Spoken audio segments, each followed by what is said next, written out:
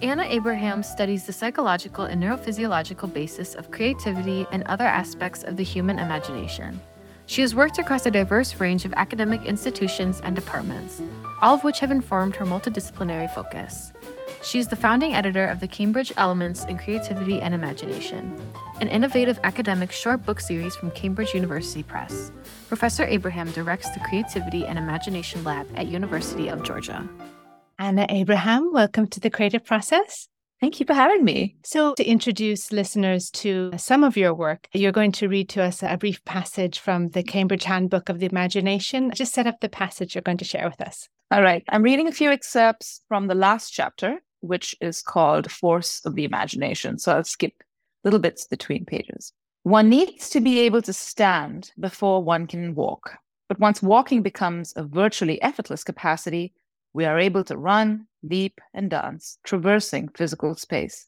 Fantastic feats of physical prowess are only possible following the development of a good sense of balance in early childhood. Acquiring a well-functioning system of balance, then, provides the necessary physiological scaffolding that allows us to push and perturb the limits of the balance system. Stability emerges from instability, and from that stability emerges the capacity to engage functionally in designed or engineered temporary instability. So the capacities we acquire for a given purpose are utilized beyond their original context in novel ways. This manner of functional exaptation is a useful way to think about the imagination. Our capacity to imagine is the means by which we can bring images and ideas to mind in the absence of external input. Implicit within this action is the ability to, 1, invoke, construct, and integrate concrete and abstract ideations. 2, draw on knowledge reserves that we acquire through life experience for the same. And 3, distance one's focus from the pressures of the current context. The last enables us to move beyond the confines of a reactive space to that of a proactive realm. Engaging beyond the limits of the active present and the ability to detach oneself from the immediacy of the now enable a wide range of corollaries, ranging from the predictable to the fantastical, from the stable to the precarious. I can imagine my impressions and experiences of persons, objects, and events from seconds, minutes, hours, days, weeks, years, and decades ago. Roaming the retrospective spaces of what was frees me to explore prospective spaces of what can be, seconds later, minutes later, hours later, and so on, as well as adjoining temporal possibility spaces of what might have been. Contemplating hypotheticals and higher order meta representations opens up the exploration of atemporal spaces of what could be and what if beyond one's own reality. The fidelity of my imaginings to any given reality can range from low to high, depending on the level of accuracy, abstraction, and richness of the experience. My imaginings can vary enormously in their manifestation by being sparse, unimodal, and one-dimensional in some contexts, and rich, cross-modal, and multidimensional in others. Regardless of how transitory or enduring the imaginings, they can evoke emotional responses, action tendencies, and conceptual insights, which are instantiated in the present, in the here and the now. We are thus brought full circle. The point of departure begins with distancing from the present, and the point of arrival in the canvas of the imagination can extend in any direction or to any extent, and even right back to and encroaching on the present. Metaphors are a useful semantic tool to wield in order to grasp, represent, and communicate ideas about complex phenomena. And there can scarcely be any doubt that our understanding of a construct as complex as the imagination would be aided by the same. So which metaphor would fit in this context? An apt one to apply may be that of water, owing to the somewhat uncanny similarities between the features, forms, and forces of the human imagination and the properties of water. Imagination can manifest in widely different forms, from the tangible to the intangible. Its workings range from calm and predictable to volatile and unpredictable. It is a fundamental part of our physiological makeup, permeating our very being, and it is essential to our mental life. It is nourishing and constructive. It can also be overwhelming and destructive. It is quiet, it is dogged, it shapes, it wields, it fits, it flows. It pushes against fault lines. It breaks away. It lacks definition, yet it is formidable. This is what we have been granted as a species, a true force of nature within ourselves, the force of imagination. I love that metaphor, and I love water. I don't know if you know this about me. I'm a painter, and my ongoing series is called Memory of Water, and how water is a mirror that invites us to dream. And I always find that is a beautiful metaphor for creative endeavor. And what you shared opened up so many questions. You identify that the imagination helps us endure our present, also calls back to the past, as a possible purpose of the imagination to imagine our possible end. We go through many endings in these stories we tell ourselves, and it's hard for us to accept our ending. And so maybe it's one way of preparing ourselves for that. Absolutely. I agree. It's there to help us process what we're experiencing. We're not bound by the present. And so it's an enormous gift we have to keep revisiting what we've been through, what's possible. And by revisiting it, we change our memories, we change how things were, and so on. And we build up our strength and reserve sometimes when things go well. And we can be negatively affected, of course, if we fixate on something that is not quite so good for us to be fixating on. Yeah, memory and the stories we tell ourselves, and also that there isn't just one truth. And that's what, as creative beings, we understand that we have all these different perspectives. I just thought that question was interesting about imagining ends and our final departure, because it seems a little bit esoteric. But when we talk about animals, I find their endeavors are very artistic when you study animal behavior, but we often don't consider them as being able to imagine their own death or to have a creative capacity. We imagine often that their activities are automatic. What are your reflections on creativity within non-human animals? Yeah, I would certainly say there's actually a lot of evidence to show their creativity. Some things that much more on the domain that we would perhaps not always view as creative if we focus on the creative arts specifically. But if we look at creativity as like sort of a fundamental capacity to generate novel and satisfying responses, a lot of problem solving requires creativity.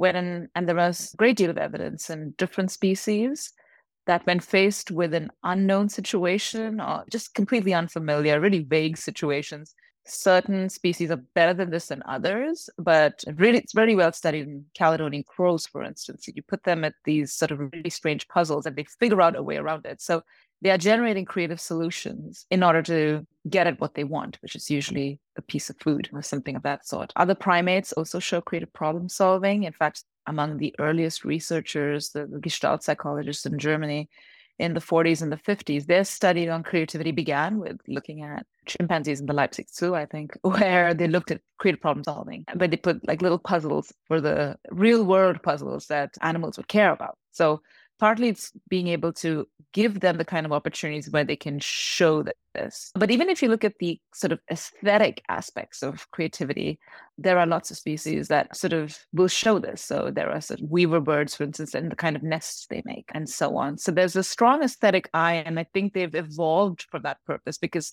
it is very often what people believe is that it's a show of fitness. And so it makes sense for them to develop a keen eye for certain types of aesthetic phenomena in each of the species. So that seems to also be a thing. Yes, I think so. Definitely the most obvious comparisons that we can think to ourselves would be dancers and singers or musicians. And I feel in some ways when you observe animals, sometimes their creativity is even, in their coloring. We're kind of disembodied in many ways, divisions between mind and body, but it's within them in terms of closely bound to their survival. It's absolutely true because they're very physical, much more physical than we are because they have to be because they most thankfully still live in the wild and not all of them are holed up in zoos or whatever. But yeah, I mean, they're physically, if you look at what they're capable of, you do see quite astonishing sort of novel adaptations in the way that they move. So that's where they would show it most.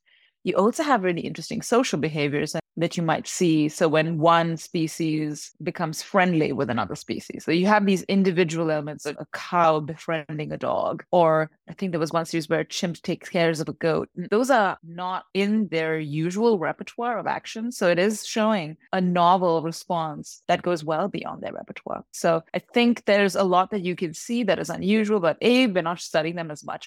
But one advantage of perhaps social media is that people post videos of animals that I like to see, of doing really strange things. And that's when I would look at that and think, this is really kind of exceptional, because how else would you explain it except through some form of social imagination? Or it's impossible not to see them as empathic creatures, for instance, even for creatures that are not within their own species and so on. So I agree that we have to look at what's important to them and look at the creativity that they exhibit in those domains. I think being bound up a little bit to their sense of survival. Also, if you watch the murmuration of birds, we can see that. It's to avoid predation, but it's so beautiful. Speaking about artistry or knowing one's own mind and finding creative pathways, I had a conversation not long ago with the free climber Alain Robert, and you might have seen he's climbed over 150 skyscrapers with his bare hands, no ropes. Oh, gosh. And also rock faces.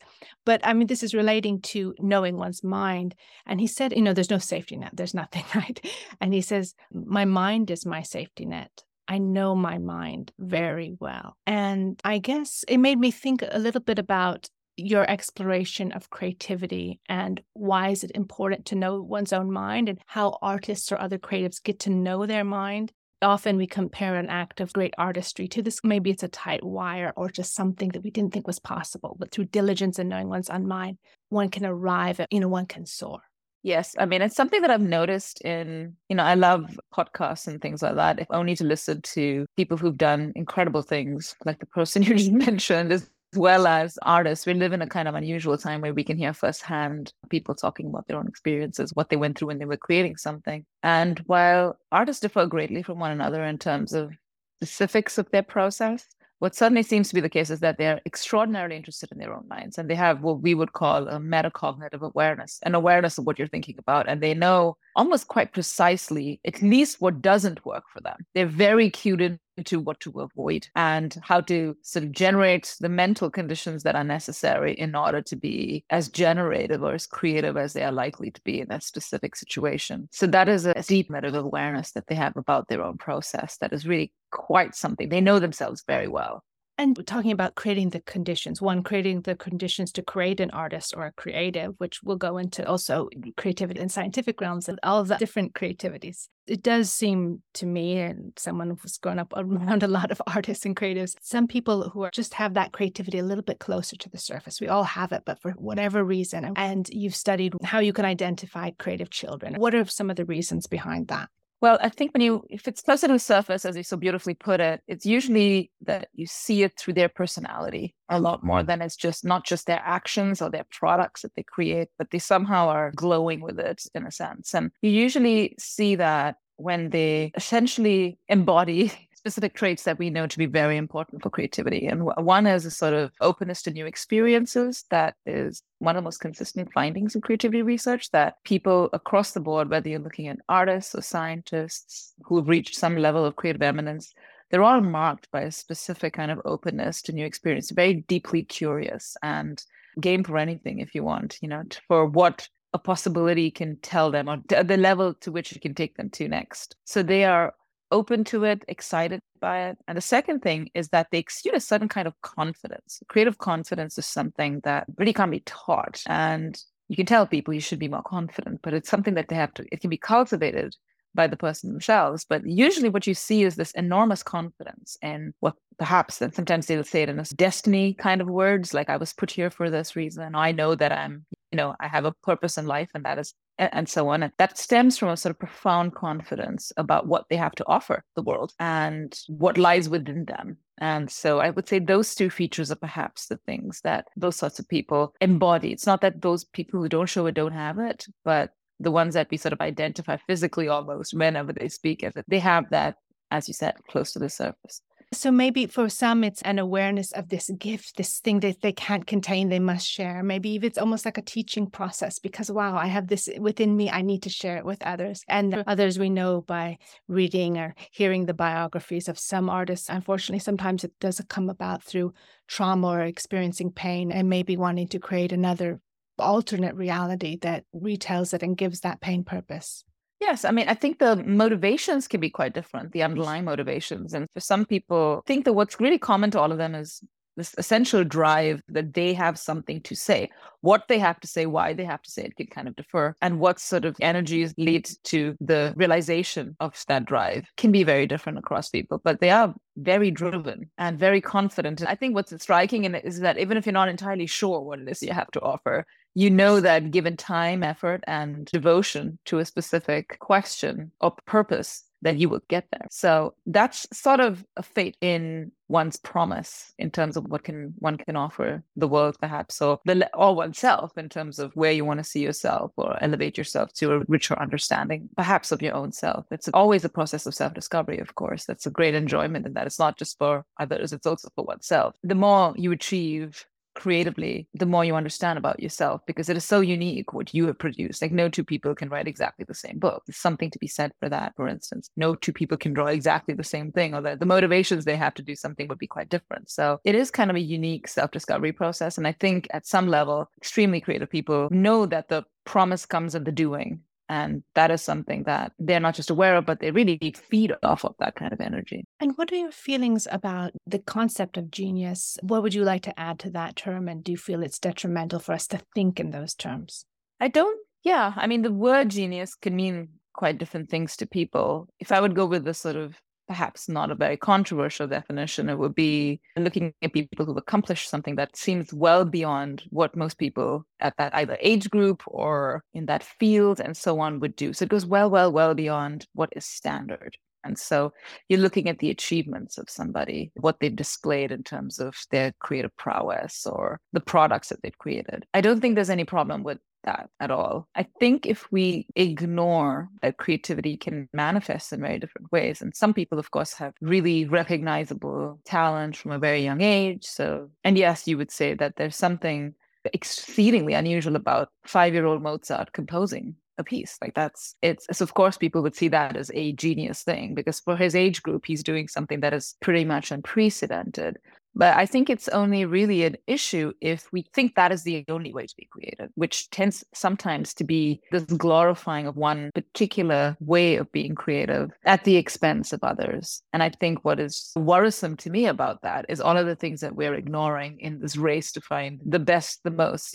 Always we're looking for these pinnacle things, which is fantastic. But the second best idea or the third best idea you have is also pretty good, perhaps, and also extremely valuable. A person who first produces their art in their 70s, like Grandma Moses did, and went on to find great acclaim, is also something to appreciate. And as long as some of the objects being created or the works that we are looking at fill us with awe and wonder and inspiration, it really should matter who is creating them, but how old the person is, what gender. It's almost like if we look to label in specific ways, those labels in and of themselves are not necessarily problematic. It's the way people use them and all the other things they ignore that don't fit into that label that is the problem. And then if they start to equate any ability that you have to be creative with only genius, then you're kind of cutting out 98% of the world or more. And so that doesn't seem from a scientific standpoint or right from a moral standpoint. So that will be my issue with the word genius. But those terms exist for a reason. We can't get rid of them. And the better way to try and think of is, well, that's not the only thing to creativity. There are many routes to Rome, as they say.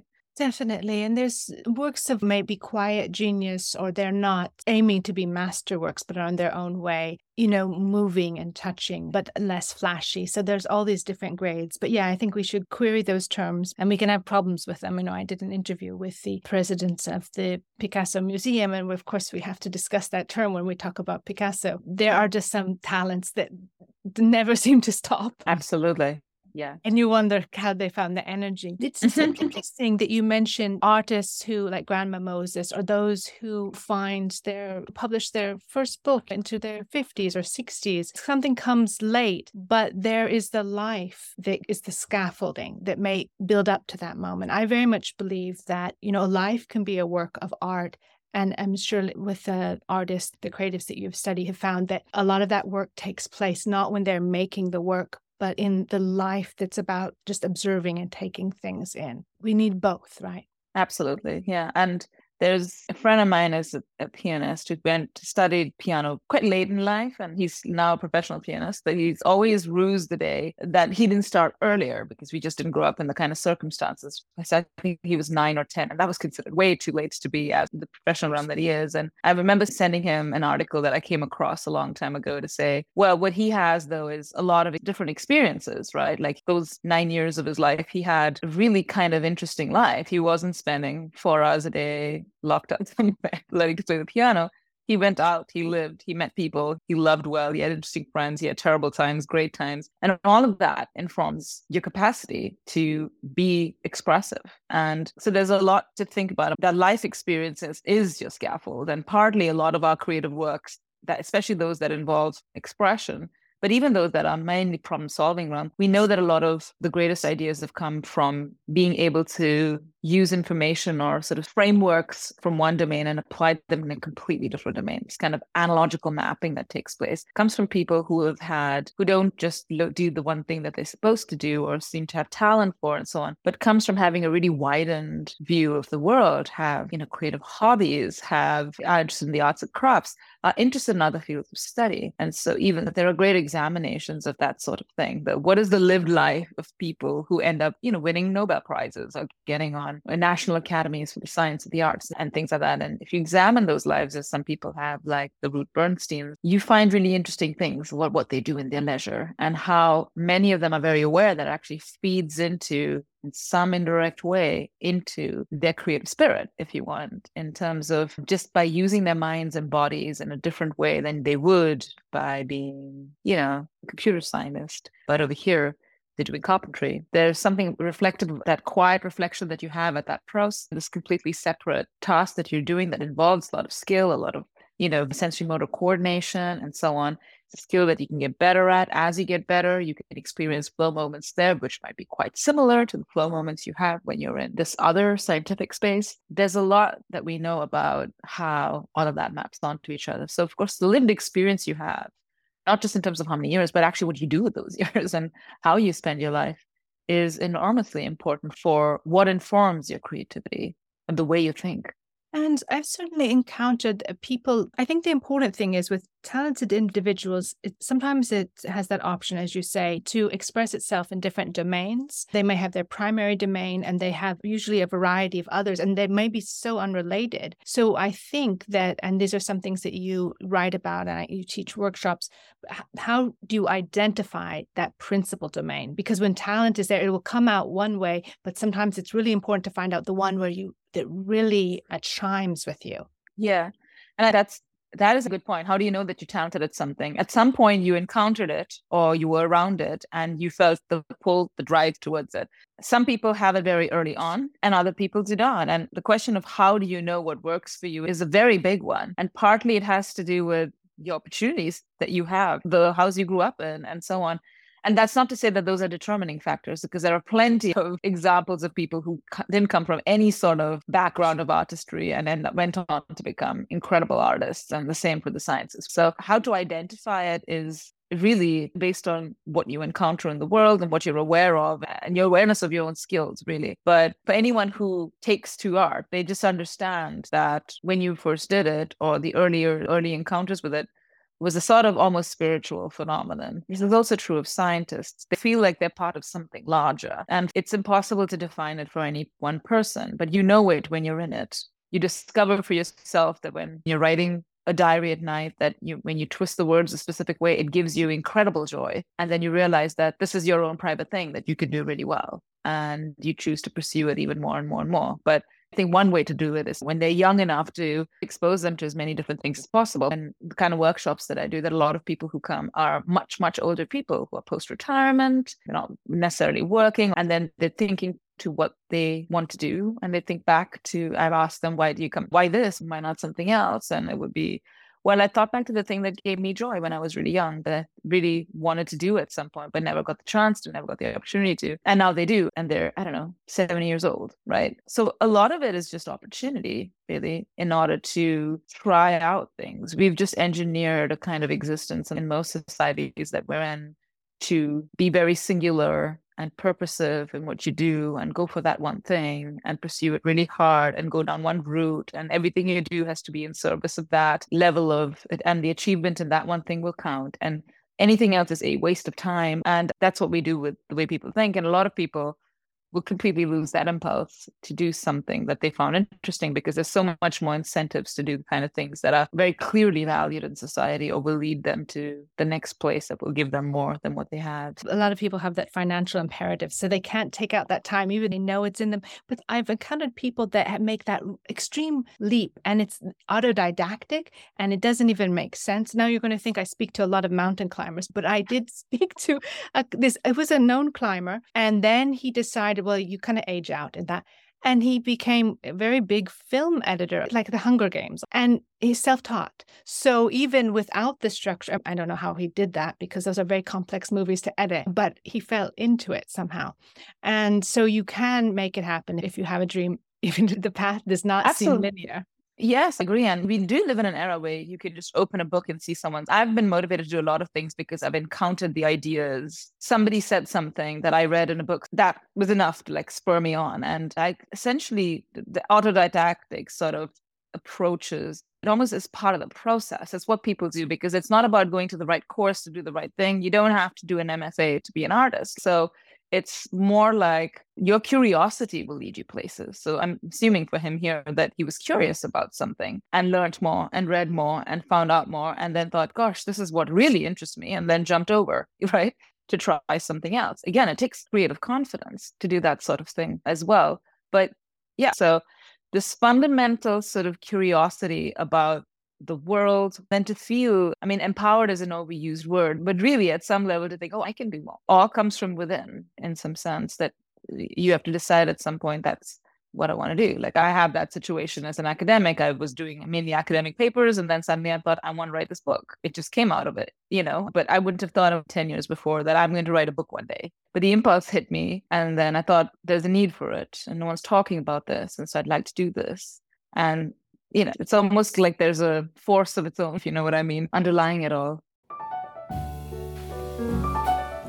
I started writing poetry a year ago, and I've loved it ever since. Like Anna said, creating something gave me a lot of joy.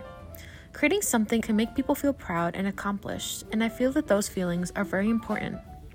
Anna was also talking about how it doesn't matter when you create, you should just do it, and I agree with that. It doesn't matter if you start creating later in life or earlier in life, you should just create because you are creating something and because you want to. It could be an inspiration to people around you. That's why I write poetry. I want people to be inspired by what I write. I want people to relate to my words or just think about them. I feel like those inspirations from art and creating is important because we live in a society where things can be mundane and we do the same thing every day, that things start to feel not as exciting. Creating or looking at art, it also romanticizes things and makes the world seem more beautiful. This was a poem that I wrote when thinking about Anna's words. When the world started painting in gray, a sparkle flew past my eyes. The loud clacking of my fingers as the words kept singing in harmony. The colors started coming alive. I would return to my chair every time. And the hugs of the clouds, the feathers of their arms comforting, as the sun kisses the tree's cold feet. My eyes skimmed the inch creation, the sweetness of the salt water, the shimmer of the hands of an author. So please stand, the arts, as we clap, whistle, and thank. A light stamped into the mountains we hike. An inspiration everywhere to be gossiped about. Forevermore in society's awing eyes. The beauty of the golden butterfly. Now back to the interview. And I do want to go into how your background in theater may help you with intuition and psychology and just being able to tell these stories and imagine yourself into their minds and into creativity, those that you write about. But you mentioned this something about it comes from within. And many artists also feel that it's creating the conditions to let things in from without, like it's not something else takes over. Yes. Yeah. When I mean it comes from within, it's like the realization comes from within. But you need things in place outside. And I can say it for myself that it's happened when I decided to not go down the route to become a psychotherapist and decided to go into research instead. I remember those moments quite clearly where I suddenly realized that this is when I was doing a master's degree in England in psychology, that I was being taught by the reading we were doing was the same. The person introducing the study, he was introducing his own study, which had never happened to me before. I'd never been taught by people who were researchers. I'd taught by people who were, yes, psychologists and are trained and so on and so forth, but they weren't necessarily doing a lot of work on their own on specific like topical things. And I remember thinking, gosh, this is amazing. I thought this was well beyond anything that I would encounter in a normal situation. And while I was listening to the ideas, I immediately started to trigger lots of questions of my own about what had been done there. And instantly I felt, well, I can do this. And this is not only that I can do this, that it's actually exciting for me. And I suddenly realized, oh, I want to do research. That's it. And I want to do research on creativity, which was always my favorite thing to focus on. What I'm also interested in is the conscious and the unconscious. From what it comes from without is that one gets to a certain level of mastery or practice or habit that you can tap it, you can hear voices, you can see things, and it's almost visionary. Yeah. The unconscious elements, they're incredibly powerful, and we can only speak about them with pure speculation. But there's lots of other factors that I'm absolutely completely unaware of that have been running my entire life, pushing me, priming me for that moment. And it's only when it re-enters into consciousness that I know, oh, I can push this, I can go this way or that way, but I should do this or I should do that, or I really am conscious that this will make me fulfilled in a way that nothing else will. But the unconscious realm, I think you see it play with a certain amount of expertise as well, and a certain amount of familiarity in any given domain, that when you enter into a space of absolute focus, concentration, whether it's writing or painting and stuff, there is this little conduit space. And this is the flow experience, is where you get a glimpse into what your unconscious can do for you. And if you try to think back, it's impossible to verbalize what exactly happened in that half hour that felt like many, many hours. And you did all of these things. And this is probably why the full flow experience is so sought after by most people who are interested in their creativity, because they know that there is that space. There's something that is not only because it's effortless, but because there's something that's deeply, uniquely within oneself that comes out there that is very hard to get at if you go about it with a more deliberate kind of routes which are available to you. There's something about being in that space of flow where it comes out almost automatically. It's spontaneous and surprising, and it's also uniquely you. And so I think I'm always hesitant to talk about the unconscious because I have a lot of respect for it, but also because I know that if I'm going to explain it after the fact, I don't know what happened in that moment, right? But something did happen and I can see the evidence of it. And all I can say is the more I push myself to enter those spaces, the more interesting things sort of tend to happen. And I'm writing a book at the moment as well. And it's a nice space where I can see now with the experience that I have in writing that these things sort of mesh together a lot more. Like what was much harder to do 5 years ago comes across a lot smoother in ways that I never anticipated. So some of the earliest theories in creativity have been really to talk about the role of the unconscious. Predictably, it's the psychodynamic perspective that talked about creativity first in a sort of very formalized way.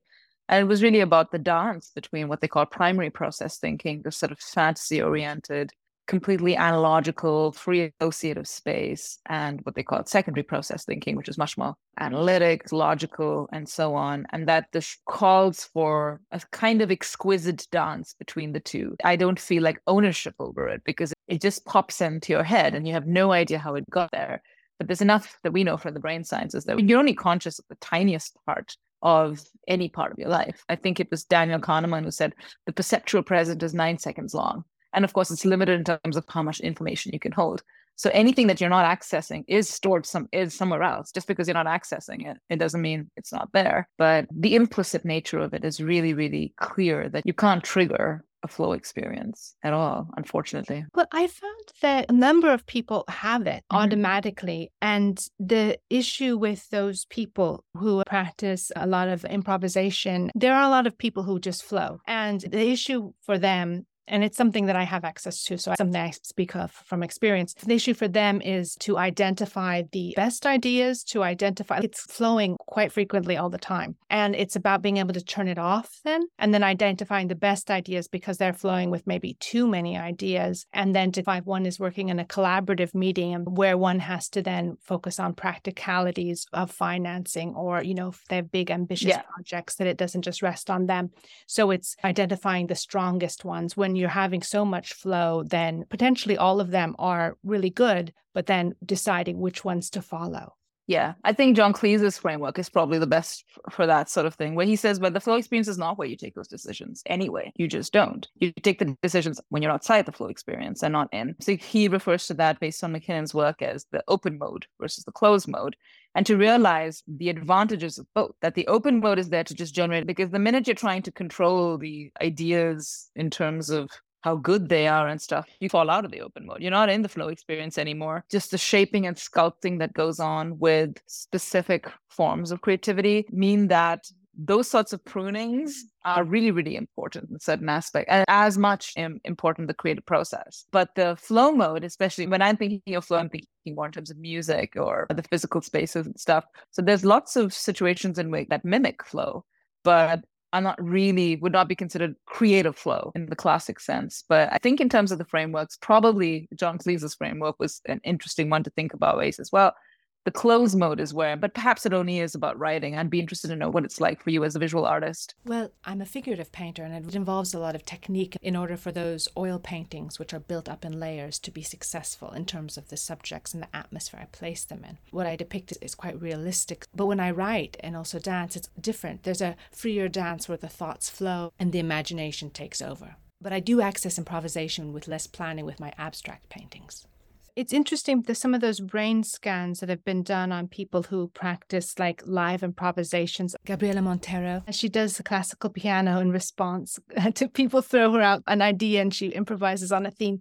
But then she said there have been brain scans and her sense of self, like it disappears during those moments. Like some musicians have shared with me that their sense of self, like they weren't there. They were gone. Yeah. And they'd have to be, I think, because, I mean, some work by Charles Lim has shown that as well, because it's not a consciously reflective mode. And so it's not a mode where, especially the self just kind of disappears. There's a loss of self-consciousness. That's one of the elements of it. And it's, in the case of improv, like in those sorts of cases where it's like physical, it might be a slightly different experience as well compared to someone like sitting in front of a page and trying to write, because like those physical embodiments of flow, whether it's on a sporting arena and in any sport, or where you're trying to improvise in front of a group of people, and verbally, of course, very much if it's sort of stand-up comedy or that kind of improv that happens, you are in a collective space as well. That could be quite different. But I think what's interesting to me is that not all improv is creative. That's something that really needs to be noted as well. We think of improvisation as always being creative, but it's not necessarily the case. There's lots of interviews with Pat Metheny, for instance, who talks about improvisation. And there is, among people who improvise a lot, they know when it's hitting the highest note of creativity, but they're also very good at playing. There's the word creative. Do you mean not everything is completely new? I think that within all art, there's always a basis. That's right. You're building upon a grammar. Because I would tend to think that I understand there might be moments where a musician will be falling upon a certain sequence of notes, but the whole arrangement is the creativity in it. And I know that's quite hard to do.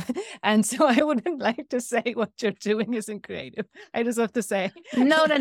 Oh gosh. I know. I'm just saying. The word, when we talk about I'm talking about like magnitudes of creativity. That's it. When we have a concept of magnitudes of creativity that go like 4 magnitudes from like little c all the way to big C, the eminent type, mini C. Something that is novel and satisfying to oneself is also creative. It's absolutely fine. But I always warn against, I wouldn't say that it's not creative per se, but what artists who use it to the highest level, they wouldn't think that is their, what I've called creative best, or has really pushed their creativity up a notch. It is still creative, but the magnitude is not of the order of what they were trying to reach even. There's this great interview between Alan Alda, a great improver, one of the world famous improvers there, who makes a great case for improvisation as improving communication, for instance. He's got a great podcast, and he interviewed Pat Metheny, I think, a few years ago, and they were just talking about, again, the metacognitive awareness of their process, what they do. And Metheny keeps notes after every single performance about what he did and whether he reached that flow state, and he improvises every single night, right? So there is a notion out there that if it's improvised, it's the best form of whatever. But I just want to draw in, not that it's not creative, but the word creative is used quite differently by the people who are trying to reach sort of new heights in their own artistry. And yes, they have improvised, but they wouldn't necessarily be the most satisfied by what they might have produced on a given night, even though it would be creative and would be even seen as satisfying by the audience. Yes, of course. But I think sometimes the magic of creativity is even in the absences or the simplicity. So I just wouldn't feel it would be good to put such a high bar that everything has to be completely new. We have to use those basic building blocks. I remember that you talked about comedy and the great George Carlin, and he's always picking apart language. And he said these expressions like use your words. Someone says they say you speak for yourself, use your own words. But no, we use our words. There's only so many words we can use. You can't. Oh, sure. Have my own words. Yeah, and I don't think. I mean, at least for creative researchers, there is no concept of completely new out of nothing. Everything is based on something that exists, and it's just a question of how novel that combination of things is, of the way you've used your conceptual networks, and how far it is from the status quo of what is seen as traditional or whatever is seen as the norm now. And so from a neuroscientific standpoint, it would make really no sense to say that something is completely new. It sort of, whatever conceptual novelty you have comes from perhaps a previously unused linking of concepts, but those are the concepts that exist in your mind anyway. So a very simple example would be, the color purple, and you have a concept of an elephant, and I can just put the word purple elephant and you can imagine it, although you've never really seen a purple elephant, right? I imagine. So that's a very simple way to think, well, anything in your conceptual networks it's not coded sort of linearly. It's not like it's code. Your brain doesn't code for things like a computer does, or it doesn't say things like a computer does. Someone expressed it really well once, that memories are woven, really. And so when you pull at one, it has all of these connections. Like when you pull at one thread, it loosens up things into the entire fabric. The way it enters in might be linear, but the way it's saved is not. So that's what gives rise to all sorts of incredible combinations in our conceptual networks. But of course, it has to be there. If I don't know what something is, I can't imagine something that is in no way, shape, or form linked to something I haven't known, seen, experienced in some form or the other.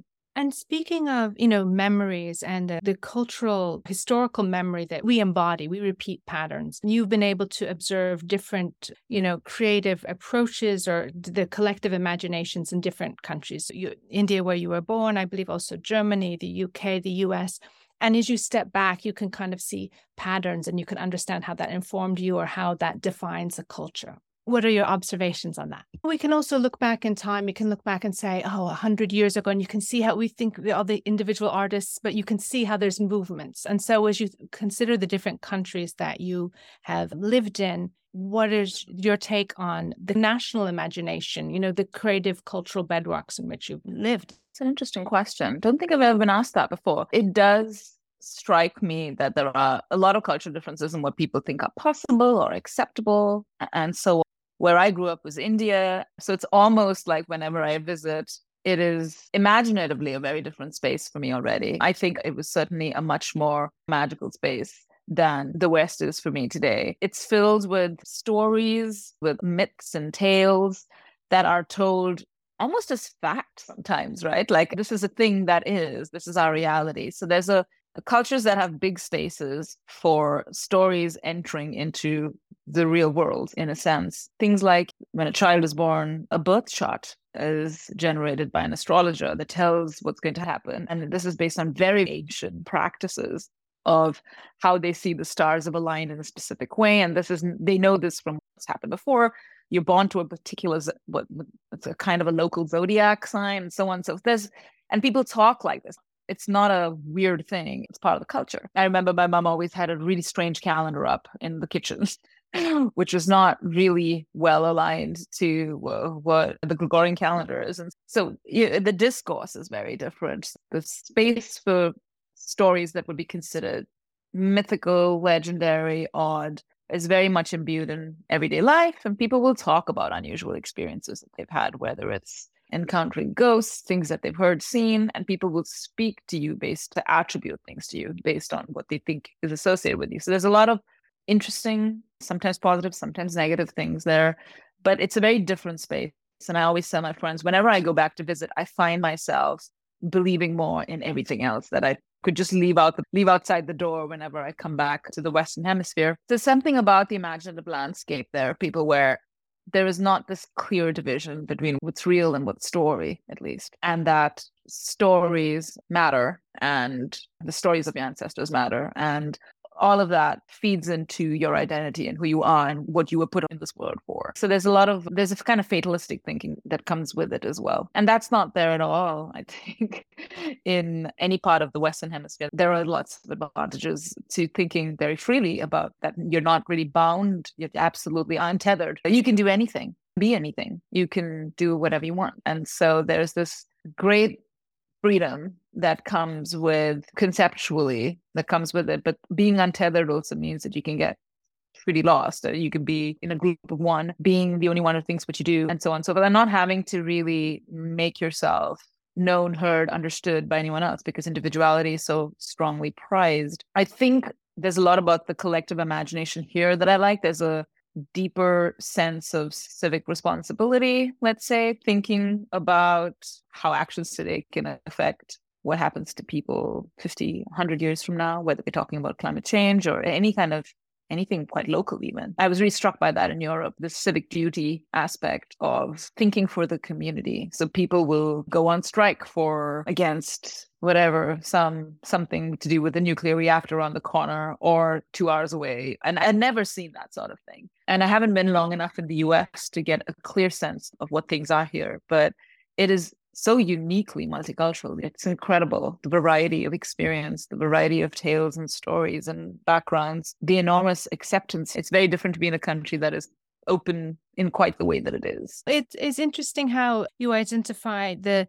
sense of the common mythology and maybe a sense of fate. Maybe that means not feeling empowered to have these activist movements because, in a way, been stories that have helped people in India deal with what might be a natural disaster or other things that might happen. And in a strange way, it circles back to what we were talking about at the beginning about overcoming pain or as a means of survival. And I was wondering how the different languages that you speak might have opened your mind to creativity. There's this great book by Raymond Dorr, I think, speaks about language. And he talks about language as a technology. And says, first we created language and then language changed us. And I believe that is true. So I have learned new languages, and I do think that knowing those languages changed me.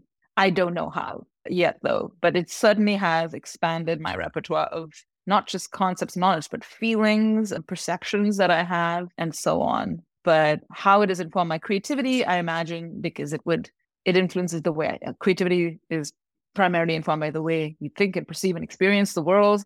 And so, of course, it would have, but I wouldn't be able to really put my finger on exactly how.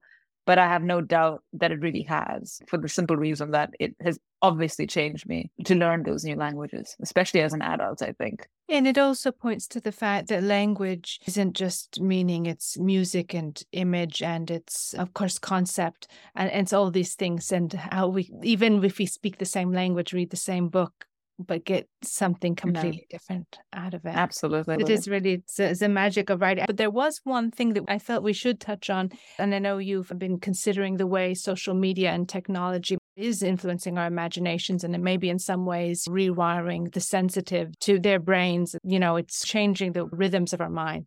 Yeah, I'm very concerned about it, actually, especially in terms of how it affects the youngest among us, because they sort of know no other world. They've not really experienced anything quite different. I think it affects everything. I was going to say only something. No, it actually affects everything. When I look at students, I have the great advantage of teaching very young people because I'm a university professor. And it's interesting because I always reflect while I watch them on what I would do differently, or how I was different. So I get to class about 20 minutes in advance to set things up, and slowly people start coming in. And what they do is not talk to each other. They're just on their phones, right? So I think it affects their social understanding of their fellow humans.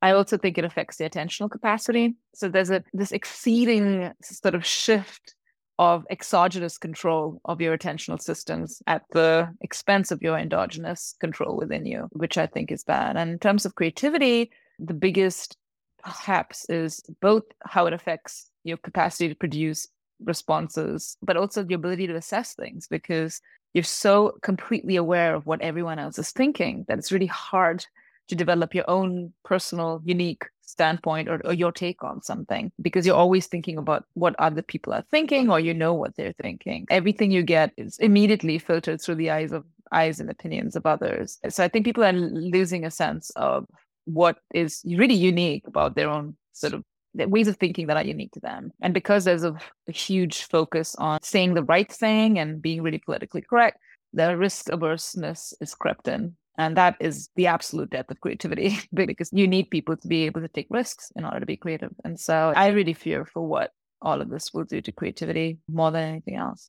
I think that it does have a way of, for those who can be self-directed, they'll always find a way through. They've always known how to protect themselves. They've always been able to find voice for their imagination. It is a bit dangerous early on. But an interesting note on that is, I was speaking with Dr. Anna Lemke, who wrote Dopamine Nation. She said that those who are having addiction problems is not just the very young, who's finding it in middle age, because those people of a certain age didn't grow up with it. So they didn't have the barriers. So if they get into it, they can fall more prey. Which is, I don't want to say we're all doomed. We just have to know how to protect ourselves.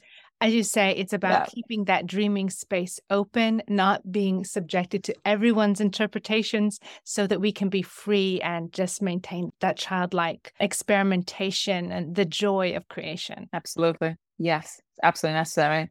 Yes. So you think about the future and the kind of world we're leaving the next generation, and you reflect on the importance of the arts and creativity. What would you like young people to know, preserve, and remember?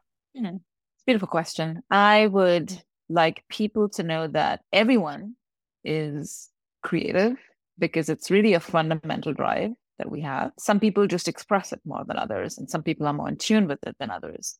But just because you're not entirely aware of what it is, or that you might have it or recognize it in yourself, it doesn't mean it's not there. That's the first thing I would want people to know. Secondly, I would like young people to think about it more as they would something like physical fitness, which, until the 80s was also seen as something quite exclusive. Not everybody knew nobody really knew anything about fitness before TVs became available in people's houses. TV programs were there to talk about physical fitness. Before that, it was really the domain of just a few people who had opportunity to go to ridiculously expensive clubs, but nobody really had the means or the knowledge. And it's only when it sort of opened up with, aerobics programs and things like that, that people started to become aware that it's within their grasp. They can do things by themselves. They can actually try to get some control over the way their bodies are physically developing, and not just developing, but just maintaining and toning them.